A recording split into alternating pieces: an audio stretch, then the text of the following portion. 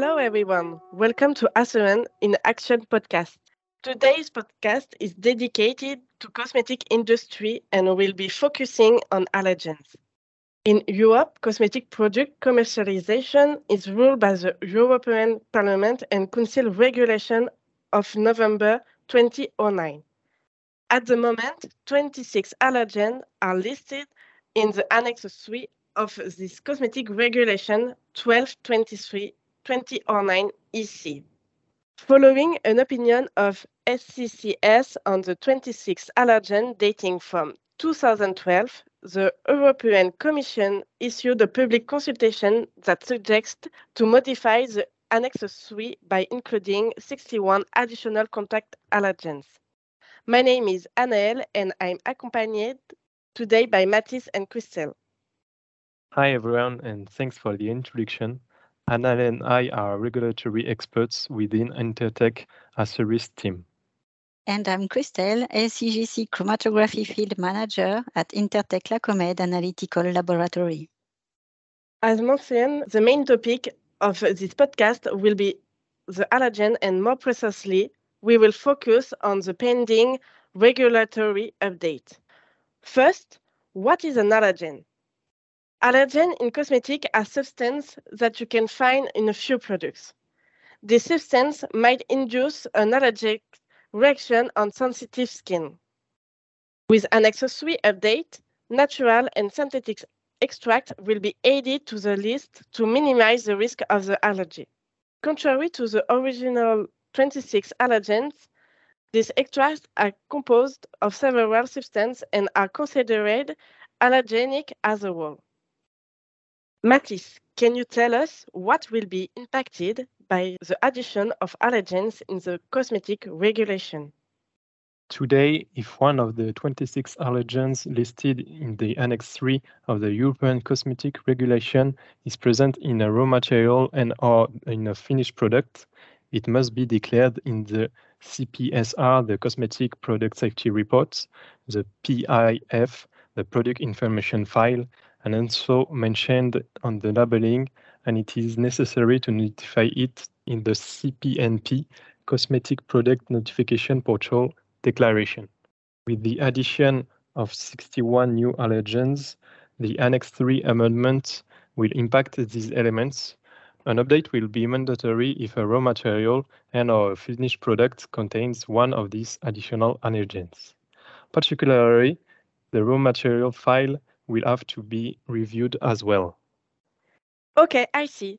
And by the way, do you know when the regulation will be enforced? No, the amendment to Annex 3 of the Cosmetic Regulation has not yet been published. The authorities are working on the subject, and the update is expected during 2022. That's why we recommend our customer to be prepared as well as possible for this change and to make an impact analysis on their raw materials and our finished product to anticipate. It will be necessary to verify that the finished products respect the regulatory thresholds for these 61 new substances, that is to say 10 ppm for non-rinse products and 100 ppm for rinse products. Indeed, you're right. Cosmetic players need to anticipate, but how can they quantify this new substance? Do laboratories have already developed analytical technique? Yes, our Lacomed laboratory can now perform this type of analysis. Christelle, can you tell us more about the analytical methods you use to identify these new allergens? Yes, as you mentioned, methods have been developed to meet the need for allergen analysis in cosmetic products. The main objective of developing our methods was to be able to provide reliable, sensible, and specific data.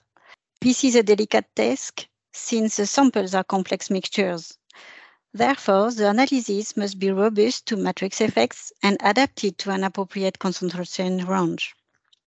There are several categories of samples, such as, for example, raw material with a low amount of allergens, where the LOD, limit of detection, and limit of quantification will be in the ppm range, or essential oils used in the manufacture of cosmetics with a quantification range from 20 ppm to several percent. In the LACOMED laboratory, we have therefore developed an analytical technique based on GC-MS/MS tandem mass spectrometry with MROM multi-reaction monitoring technology that allow us to obtain accurate and precise results in the determination of allergen concentration. And what are the limits of the method? Classical methods are not very efficient because of matrix effects. The presence of interference molecules that may have the same affinity with the chromatography column used can lead to the overestimation of an allergen. We call that a false positive. This problem has been solved with the development of our analysis methods. However, among the 87 allergens, 30 are natural extracts and remain for the moment difficult to quantify. Thus, the developed methods are effective for the remaining 57 allergens that are chemical substances. The natural extracts can still be identified by the raw material supplier and reported if present. Thanks for your clarification, which is very useful. To conclude, the official text is expected for 2022, but for the moment is postponed from quarter to quarter. However, it's still recommended to start preparing for the addition of these 61 new allergens. As we have seen together, methods of analysis for 57 allergens are already operational. It's possible to assess the impact of this change. For example, by collecting data on raw material to determine which formula will be affected.